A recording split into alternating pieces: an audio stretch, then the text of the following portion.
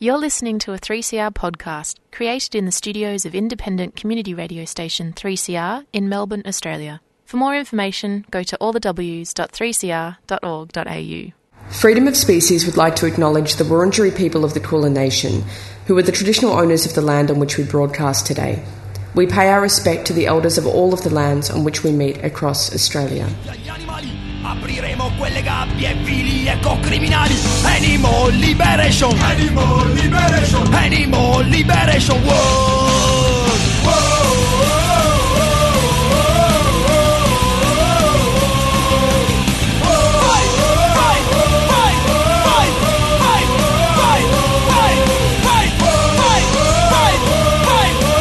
animal liberation. Whoa.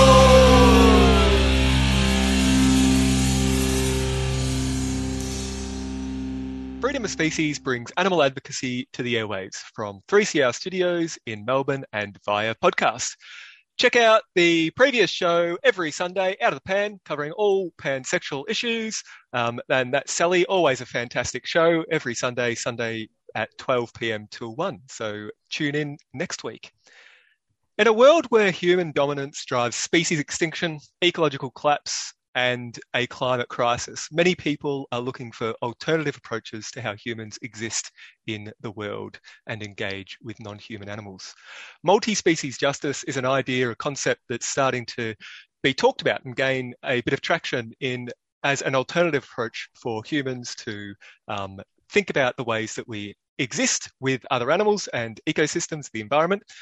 But it's still a new sort of concept, at least it's a new one for me, and I imagine it might be a new one to those of you listening. And I wanted to get some experts to come and chat to us about what multi-species justice is, what it means, and how it might be practiced. Bill Lynn is a research scientist at the George Perkins Marsh Institute at Clark University, whose work focuses on the ethics and politics of sustainability with an emphasis on animals and conservation.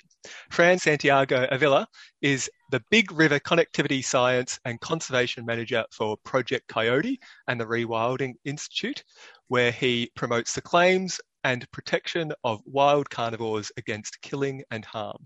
Prior to that, Fran was an associate lecturer at the University of Wisconsin-Madison and a postdoctoral research associate at the Carnivore Coexistence Lab.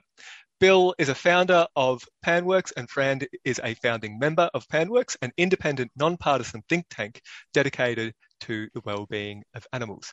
Today, Fran and Bill will be sharing their expertise and thoughts to help us get a better understanding of the ideas of multi-species justice. Thank you very much for coming along and chatting with us, Bill and Fran. It's a delight to be here. Great. So before we sort of just dive straight in, I wanted to sort of maybe pick apart the idea of multi-species justice a little bit. Can one of you perhaps talk to where does this concept begin? Where does it come from? What are the origins of this idea of multi-species justice? And then I'd like to sort of separate those two things. What is multi-species? What is justice? And break them down. And then what do we get to with multi-species justice coming together? Bill, perhaps would you like to chat about like the history or the origin of where is this coming out of, this concept of multi-species justice? Well, it's difficult to say it's coming out of just one space and time, because questions about justice, people, animals, and nature have been addressed by multiple people at different times in different ways. So John Rodman, back in the late 1960s, early 1970s, who was an early, quote, environmentalist, end quote, theorist out of political science, he was focused primarily on animals. That was a time when environmental studies was deeply invested in thinking through and advocating for the well-being of other animals. Very different than today, when it's primarily a question of human sustainability in the face of an abstract biodiversity collapse. And I don't mean by abstract that it's not real. Abstract and it's very abstracted in terms of, large groups of animals with their genetic and landscape and ecological heritages. That was different back then when John Rodman was talking about it.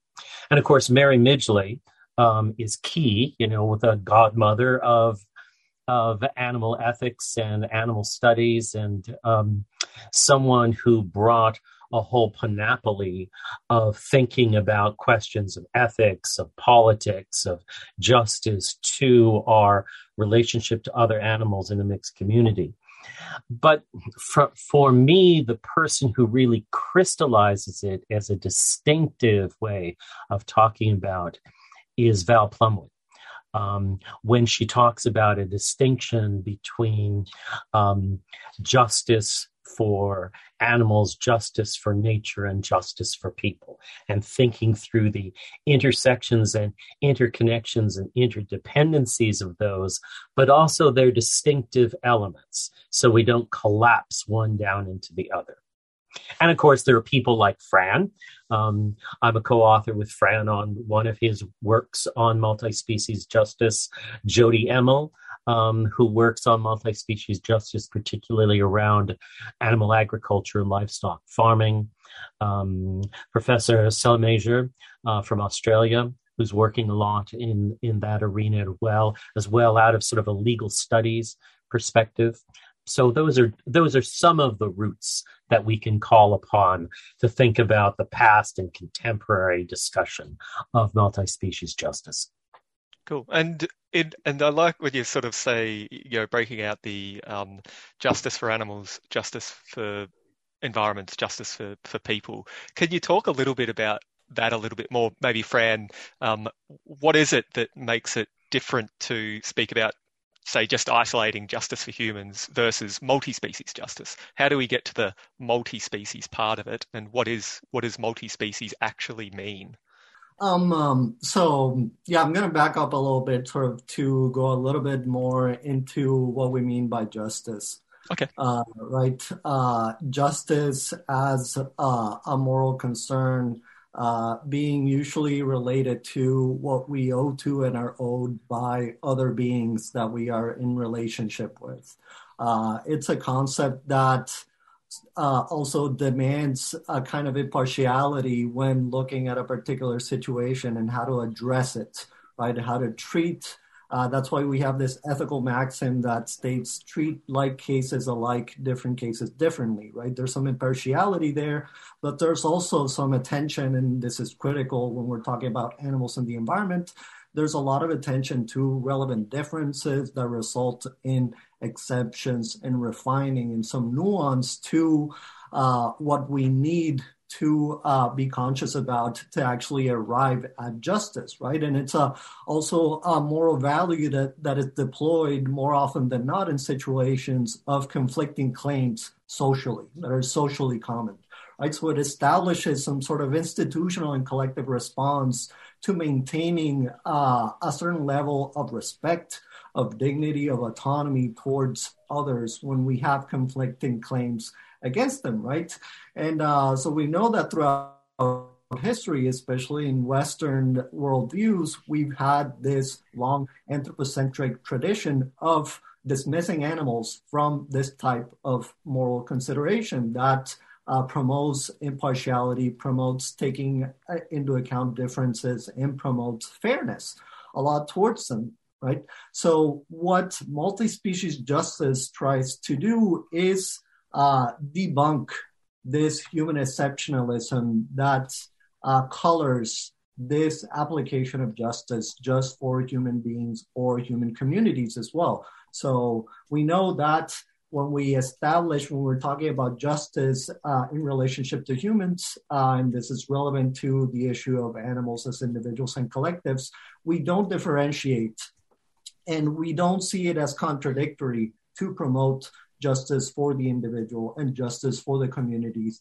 that they are a part of. We see both of them as interrelated and as advancing each of them simultaneously. And that is what we want to promote in terms of animals within their communities, right? We are not atoms that are sort of just like flying there by themselves, unrelated to anything. So what we're trying to do with multi-species justice is bring this idea of having an ethical duty towards other selves as centers of experience, be them human or not, right? So that human shape is an arbitrary moral criteria for dismissing others. That doesn't mean that it's not important for actually taking into account other considerations, other traits that those beings may have, but that having a human shape, having human genetics is not a sufficient enough reason to simply dismiss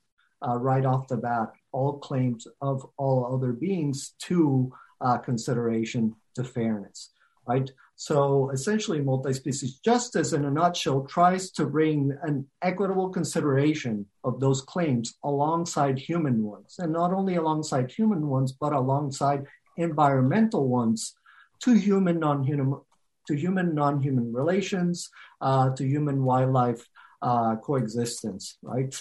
So this involves, again, in both individuals and collectives. It involves a horizontal rather than hierarchical consideration of claims. And importantly, it needs to have some sort of codification, right? It needs to be explicitly stated what we're going to take into account, but not only what we're going to take into account, but there needs to be a just process as well. So how are we going to take this into account procedurally, and is it gonna result in substantive justice for those beings as well? And that's certainly a point that I'd love to get onto a little bit later, is what the just process might look like. And as you say, like accounting for differences and fairness in good justice, human justice, we do this in certain places. I don't think it happens everywhere. Clearly, it doesn't happen everywhere, even within countries who might say that they do try to have fair and equitable justice system. But in terms of multi-species justice, how can we know what the claims of non-humans might be? I mean, even for some humans, understanding their claims, because we can't necessarily speak to them, they can't talk, or they can't express it clearly, can be difficult. How do we understand or know the claims of non-humans, and are we limited to certain types of claims, for instance? Yeah, there's a lot of ways that we can get an idea of the claims that non-humans as individuals and communities may have against human claims, right? We know how some beings fare better or worse just through observation.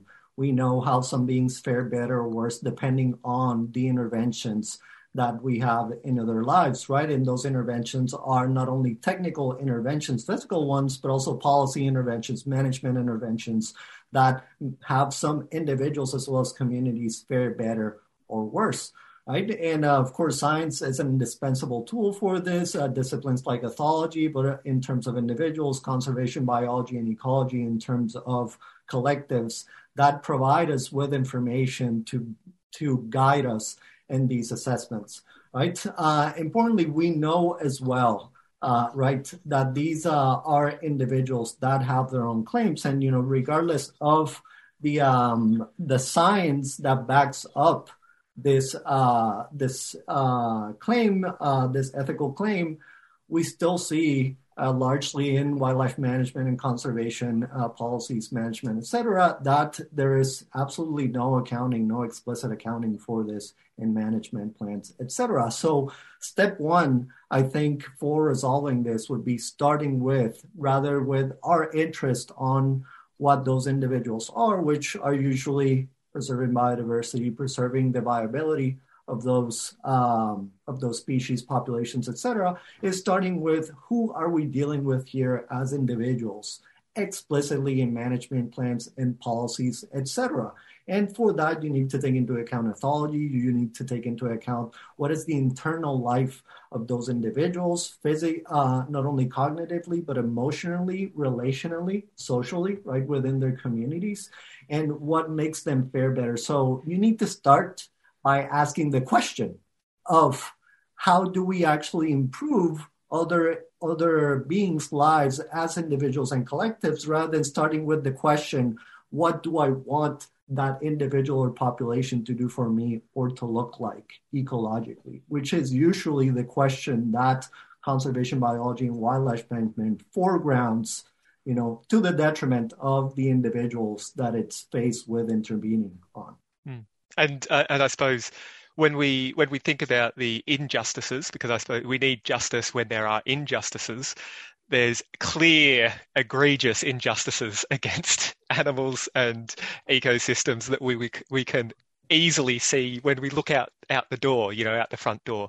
And we're not talking about a justice system that necessarily, or a multi-species justice isn't going into the complex and bloated and often ridiculous justice system that we see these days, talking about how high the fence can be next door between two neighbours, or they're at this point, I suppose we never know, but those aren't the detailed types of justice we're talking about. I suppose we're talking about claims to life and to health and these sorts of things, which tend to be fairly clear to identify.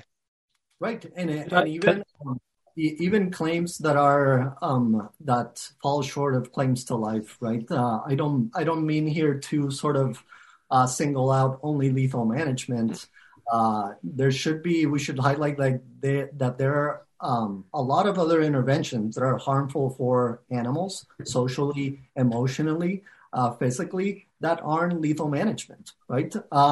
There's a lot of policies that seem like we are forced to implement sometimes for the benefit of some communities, that we forget sometimes that they are so invasive and affect the lives of these individuals so much. Okay, a good example of this is trap, neuter, return, which is an incredibly invasive procedure that affects the life of those individual animals that are subjected to it from that point onwards. There's no going back after TNR, and they are limited from then on out on what they can, how flourishing they can be as individuals, because you are basically prohibiting their reproduction.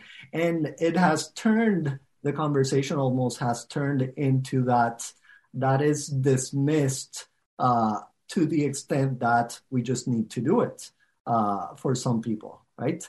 And that is dismissive of the interests of those animals, regardless of if we would land on the side of still needing to implement it to some extent. It needs to be considered, and it needs to be considered to the extent that those individual beings are harmed to a very substantial extent by this.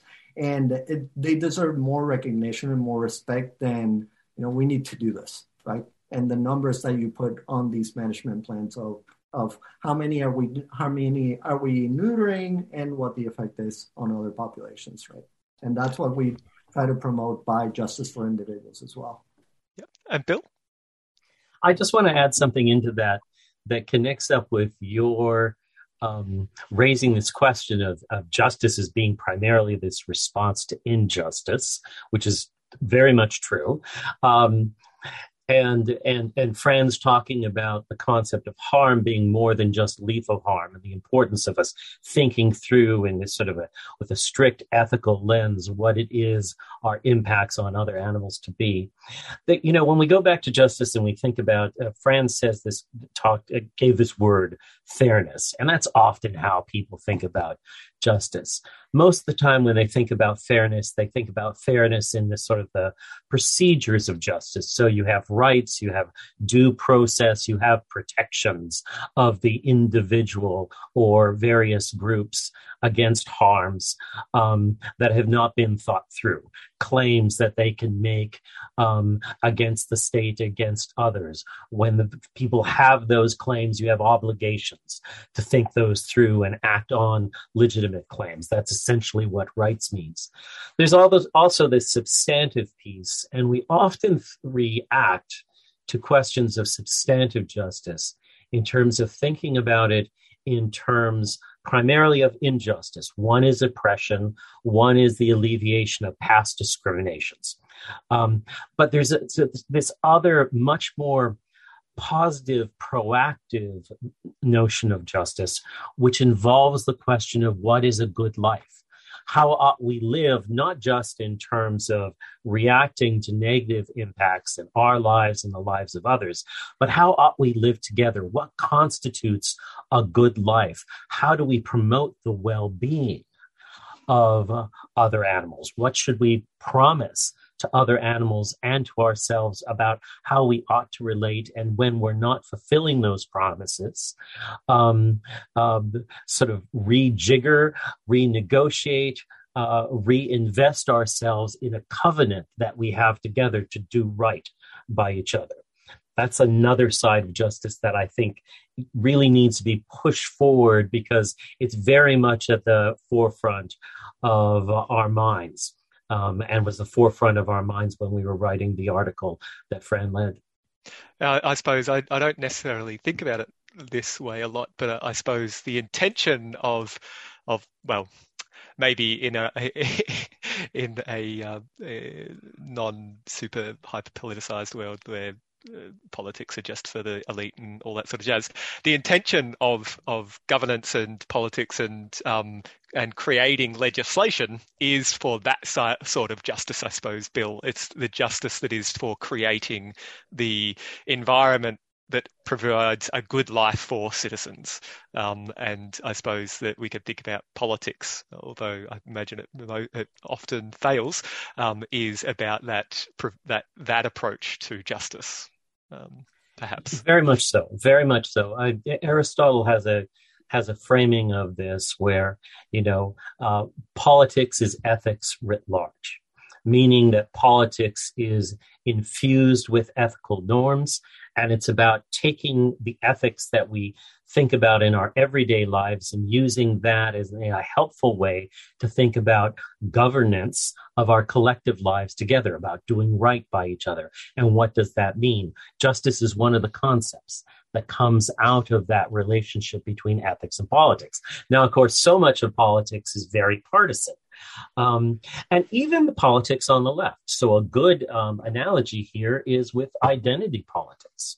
So much of identity politics is about claims for rectifying past injustice, and so has a reactive stance to these questions of injustice, but is not thinking through substantively what it is that we owe each other outside our identity groups and how we can stand in solidarity to do right by each other across those identity groups. Now, that doesn't mean that identity politics is wrong, but what it means is that the focus solely on the identity of your group can sometimes blinker one to these larger questions of justice, of what we owe each other, what we should covenant with one another. How is it that we establish a good life, a matter of substantive justice for all, whether it's people, animals, or nature? And Fran, you wanted to make a point there?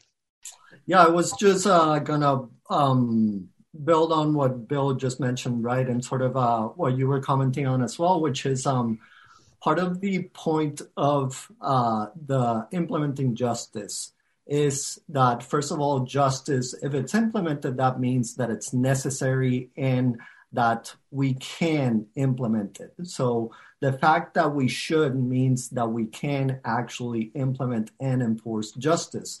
And that justice is necessary because basically there are no unlimited resources in a society. So this give and take, this balancing of our claims is necessary because we just can't please everyone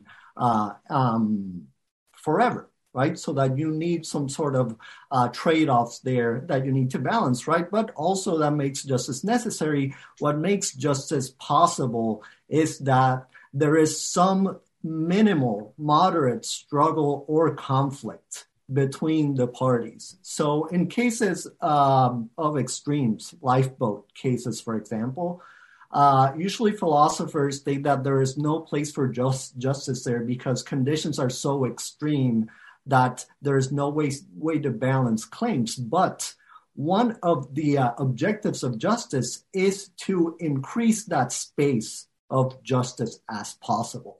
Therefore, by implementing justice, what you're trying to do is to alleviate that struggle, that conflict between parties, right? So to the extent that we can implement that as multi-species justice, what we're trying to do is not only give non-human beings, individuals, and collectives an equitable consideration of their claims. We're trying to alleviate the struggle between the human and non-human sectors, right? So we're trying to recognize each other's claims without undermining each other or each other's well-being or their existence, right? So to the extent that we focus on justice, we are able to more effectively reduce that type of conflict, right, socially. And that allows us to consider far more than in terms of relationships, in terms of capabilities, in terms of needs and vulnerabilities than we could have considered before trying to implement justice. I think that's a good point to have a quick break. And so we'll first hear 50 Wolves Howl at Night from the Wolf Conservation Centre. Fran, do you want to just tell us a little bit about Wolf Conservation Centre and what we're hearing here? I think that was Bill. Bill. Bill, yeah. Do you want to tell us? Sorry. Sure, Bill. Happy to. The Wolf Conservation Center is in Salem, New York. It's one of the first urban wolf conservation centers. It's involved in the species survival program and wolf recovery in North America. Has about 50 wolves on that are present, some red wolves, some Mexican wolves, some gray wolves. Has a group of ambassador wolves. I did a lot of presentations with one of those ambassador wolves, Atka. Atka sadly died several years ago. And it's an absolutely wonderful, magical place. And these 50 wolves howling at night is beautiful. So here it is. Well. So there's a story behind that. I'll tell you after we listen.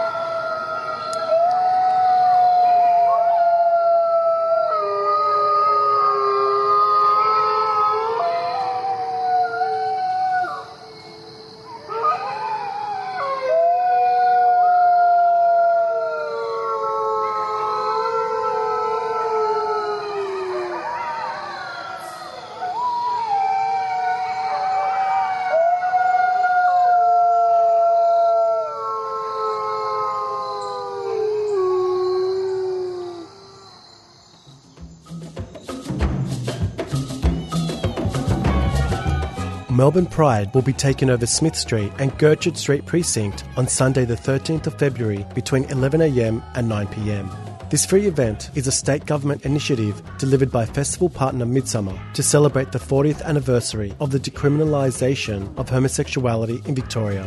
The Fitzroy Precinct will be transformed into a huge street party with 2 music stages, activities, community stores and more. For more information, visit midsummer.org.au. Midsummer is a 3CR supporter.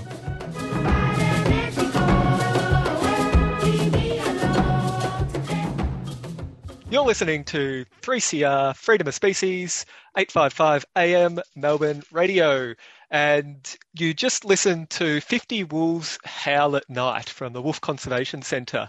And Bill was going to tell us a little bit about this when we came back. So, Bill, could you tell us? Sure. The Wolf Conservation Centre was founded by Henry Fair, who's a famous environmental photographer, and Hélène Grimaud, who's a famous classical pianist.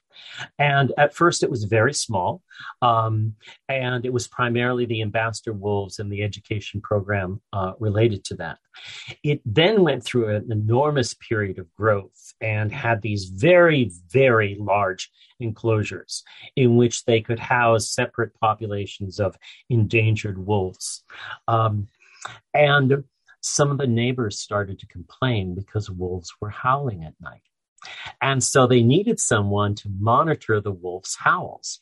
But it was during the middle of the winter, and no one could stand going out at night into the forest overnight to listen to them and monitor how long they howled and how often they howled to deal with questions of noise complaints. So they called me because I'm Canadian and I like to winter camp.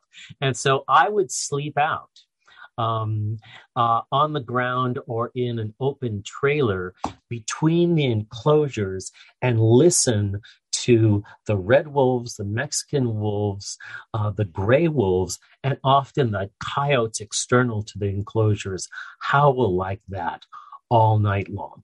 It was absolutely gorgeous. Sounds amazing. And I suppose you're also leading us beautifully into our next point of conversation, which is how would this multi-species justice work practically? And I was going to suggest, because you both have experience with large carnivores in North America and discussing those issues and their persecution, you've just brought up a great topic, Bill. What would a multi-species justice approach be to noise pollution complaints from humans and the wolves in the conservation centre?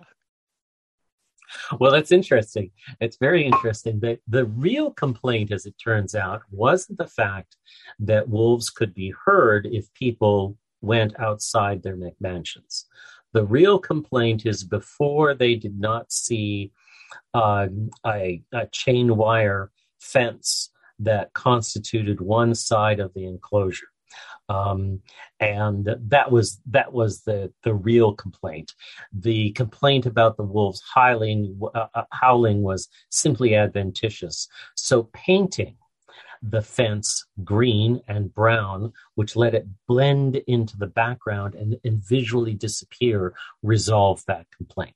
So what that speaks to is really having a dialogue about what the community's concerns are and trying to do one's best to address those concerns without sacrificing the well-being of other folks, such as the wolves, who, for no fault of their own, were not releasable into the wild, needed a place to stay, and were at this Wolf Conservation Center.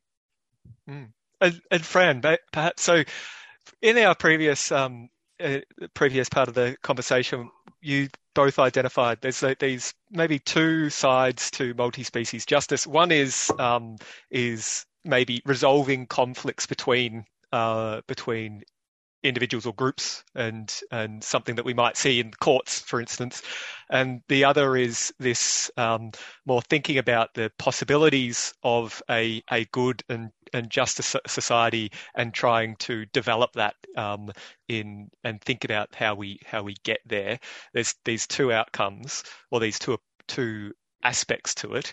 Fran, can you tell us a little bit about Project Coyote, the issues that coyotes are facing in North America, and how a multi-species justice lens or approach might be used within that conflict, or within that the future that you imagine for coyotes there? And I imagine you've thought a lot about this.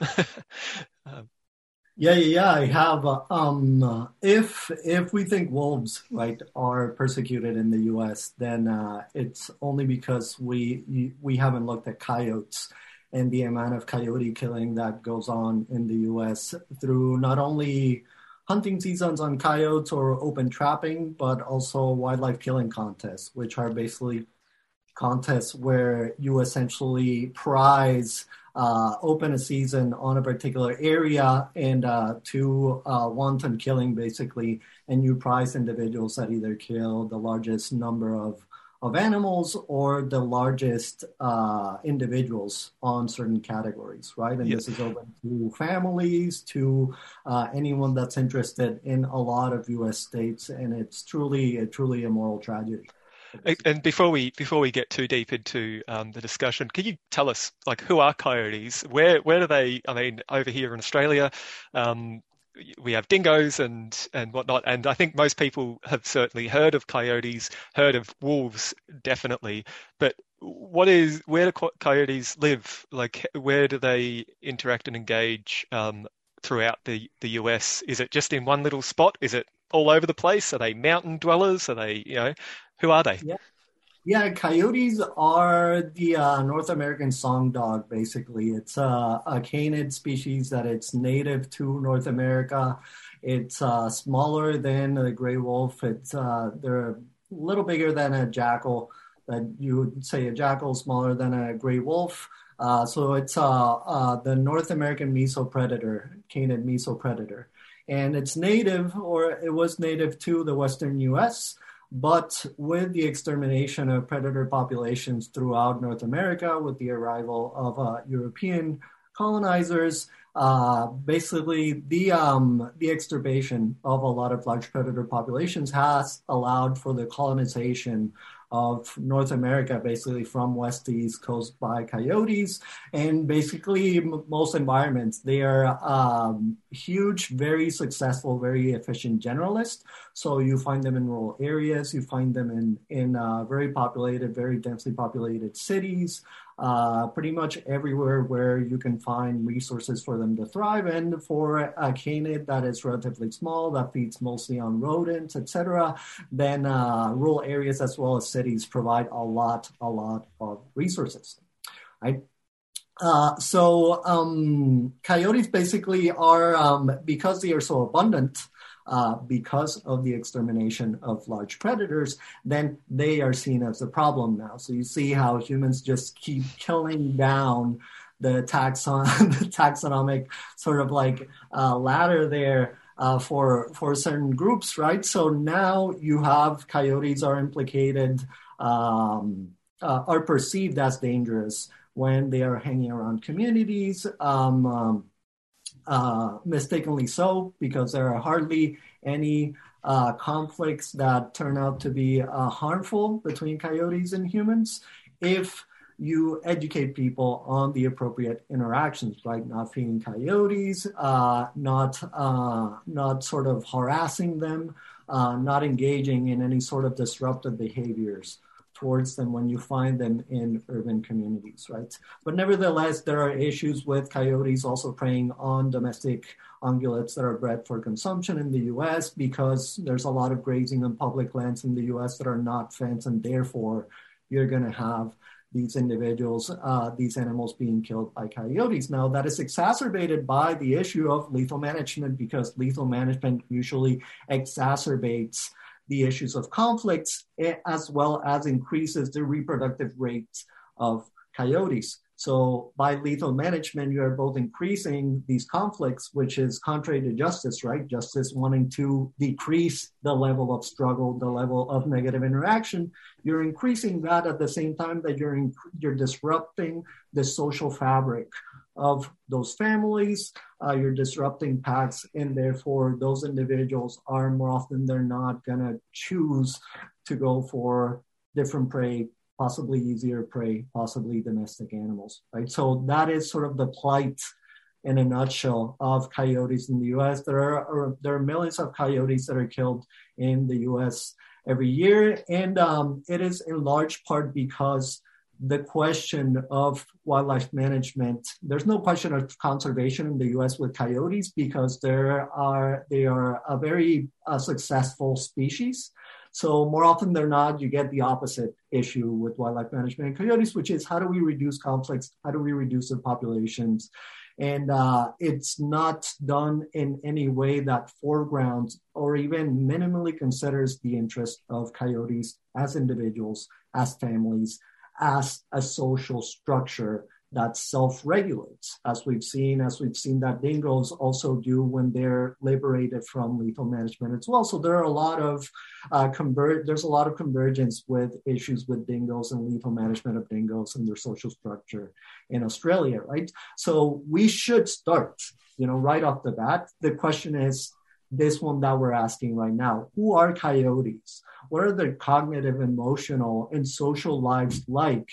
And how do we address this adequately enough where we consider those capabilities that they have, cognitive, emotional, social, alongside the needs that we have for perhaps reducing conflicts, but more often than not, reducing the perception of conflicts, which is the main issue with coyotes and large predators in general in the US. It's the perception of conflicts that is the issue. When you look over and over at statistics of conflicts, be it attacks on humans or attacks on domestic animals or attacks on pets, even hunting hounds, even attacks on hunting hounds that people use deliberately in these areas where you can put them at risk, is that there is hardly any issue here, but the issues that exist are blown out of proportion by minorities that want to harm these animals. Why? There's no, I'm not going to claim that these individuals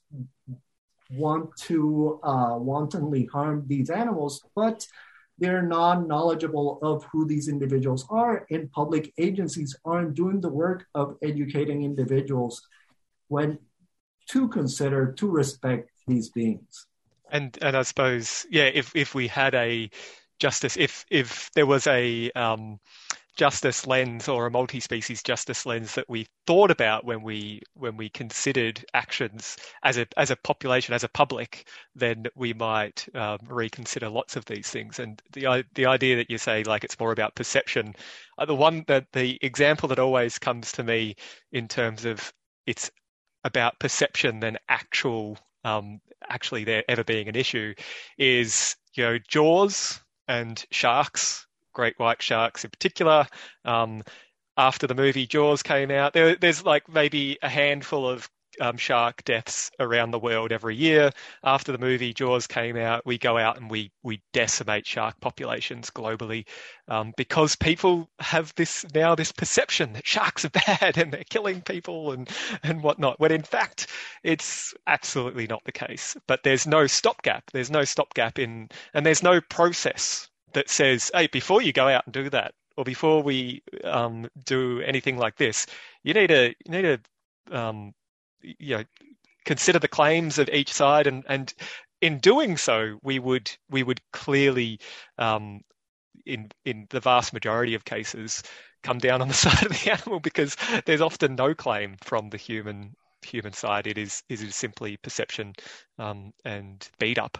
Yeah, and that's sort of the where you see the blind side or the bias in wildlife management and conservation biology, because the rebuttal to any sort of harm that these species or the individuals of these species are being faced with from wildlife management and conservation biology is there are enough of those individuals, so that is not a concern, And that is a huge issue there for a discipline that is basically in at least the public sector.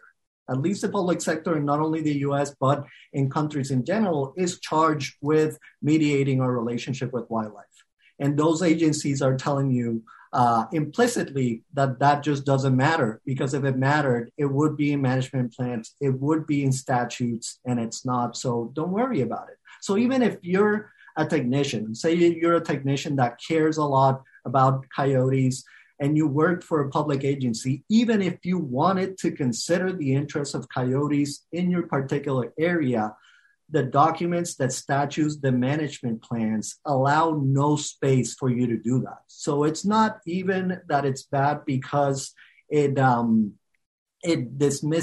relatively dismisses them. It's that it offers no space for considering them. So that if you have a constituent that is complaining about a nuisance that's caused by these individuals, those individuals are going to be gone. Right? They're not claimants. They're not they're not part of the the consideration. No process, right? There's no process for the technician or the manager to even try to argue for a lower, a less harmful intervention. So if it turns out that you're within the system, your hands are tied as well, no matter how much you care about the individuals that you interact with. And that's very, very sad. Very sad. Bill, you had something to... So what Fran's talking about, if we were to take this back to the legal system and, as a matter of disclosure, neither Fran and I are lawyers. So you get a lawyer who wants to talk about multi-species justice, and they're going to emphasize perhaps a different way of framing this, because we're thinking about justice primarily in this ethical point of view. But legally, you have in the Anglo-American traditions, which extend over into Australia, New Zealand, and elsewhere, you have a bifurcation between persons and property. And property often included chattel. That could be women, children, slaves. They were all considered property of basically men at one point in time. But even though we've gotten rid of that notion of chattel around human beings, we still have that idea of animals as property of individuals or property of the state. And as property, we don't have to give them consideration as non-human persons, as individuals who have claims on us ethically about how we ought to live with them. And that's a root problem in questions of multi-species justice that Fran has just been speaking to in detail. I mean, we have another example here in eastern North America, where I live outside of Boston. Coyotes have migrated from the arid southwest of the United States because of predator depopulation elsewhere, northwards into Canada and the prairie provinces, eastward into the southern United States and the eastern United States, up through Algonquin in the north woods of Ontario, which is where I'm from, interbred with Algonquin wolves, who are a distinctive species of wolves in northern North America, picked up a little dog along their way over into New England, and we now have an eastern canid, sometimes called a coy wolves, what other authors and I have labeled as a species Canis oriens, that is 40% wolf, 50% coyote, and 10% dog. Instead of this eastern coyote being the 25, 30-pound creature that they are when they're out west, and that you see enormous morphological and behavioral differences between them and wolves. Over here, they're big. They're 60, 70 pounds sometimes. And they're starting to pack up in larger numbers. They're bringing down deer and larger prey, which the smaller western coyotes don't normally do on their own. And this has created a hissy fit. So the response of Massachusetts Wildlife was simply to extend the season. Now, this occurred for precisely the reasons Fran is saying.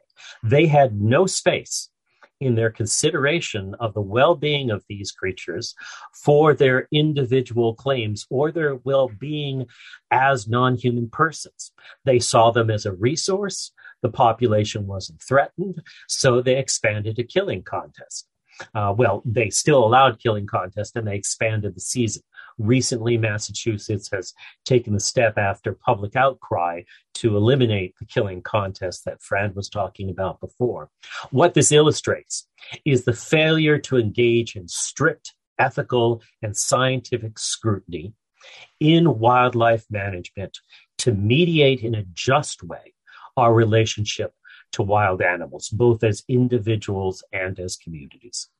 So let's go to a very quick song. This is Made Up in Blue by the Bats, and we'll pick up the conversation after this.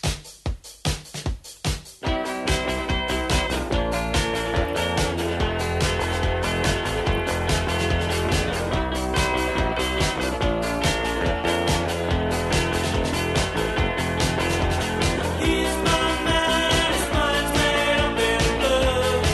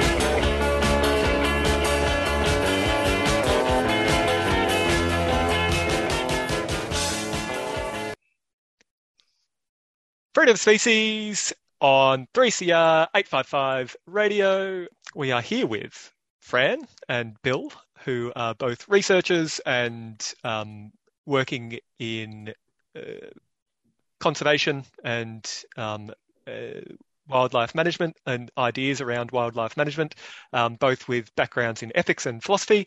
And we are discussing the concept of multi-species justice. And we've had a good chat to now, and we're going to have to wrap up pretty quickly because we're rapidly running out of time.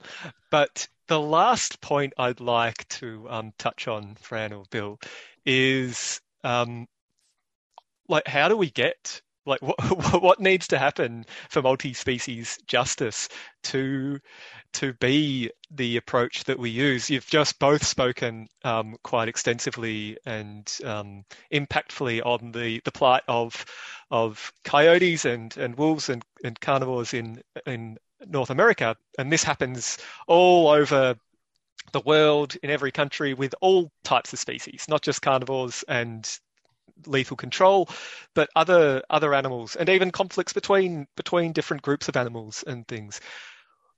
But the one thing that I'm hearing a lot is that animals are just not considered. They're not part of the conversation. They're not part of the ideas of justice at this point. So where do we go from here? How do we try to, if people are impassioned to consider multi-species justice, or get their local council to consider multi-species justice when they're thinking about pest control, pest with quotation marks, like what do we need to do? Where do we go? How do we make multi-species justice a political concept that is tangible? Yeah, I think I think it's to an extent inevitable to start with who we are dealing with, as I mentioned, but also foregrounding not only who we are dealing with, but starting with the promotion of an ethics of care and justice towards those individuals. And care is so important here, right?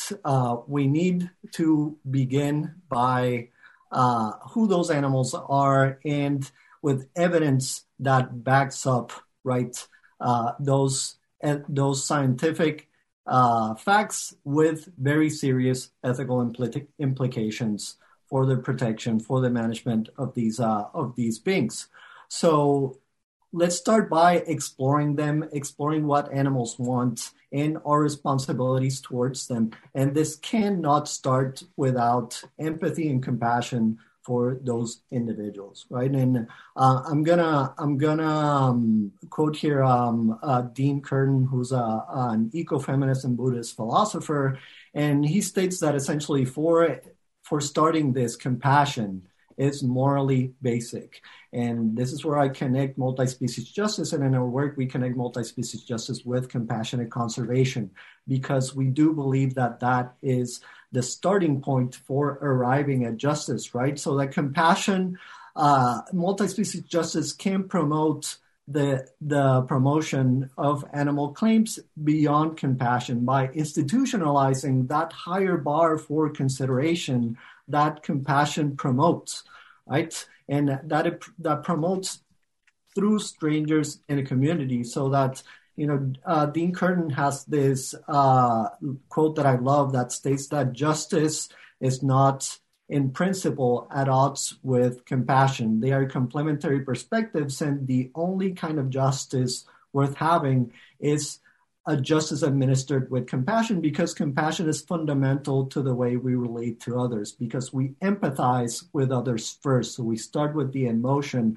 of wanting to relieve another being's suffering, right? And to discern the appropriate response to that suffering, which would include justice, right? So I would stress compassion as this idea of a relational, reciprocal relationship with a mixed community of not only humans, but people, animals, and nature. And that is certainly more inclusive of diversity in organizing our moral experience and in the beings that we can include to consider within that moral experience. And additionally, it highlights the central component, the central affective component in ethics, so that we can't get to justice if we don't care about the individuals we are dealing with. And that starts with promotion of who they are and the scientific evidence for that, the ethical implications for that, through public agencies. So the public agencies have to do the work of educating themselves and educating the public on seeing these beings as beings rather than their instrumentalization.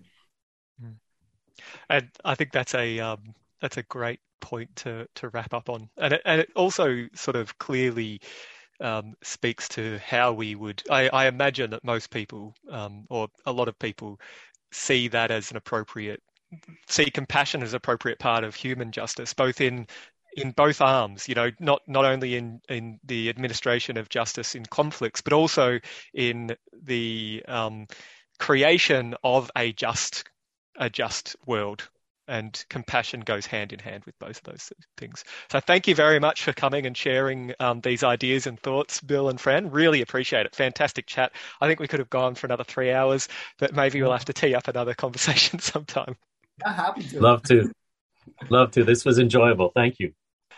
And if any of you have any feedback out there, send an email out to info@freedomofspecies.org or via Facebook or Twitter @FozRadio. We're here every Sunday from 1 till 2. Tune in on 855 AM in Melbourne, and we're streaming live via 3CR website, 3cr.org.au, and you can find us wherever you get any of your podcasts.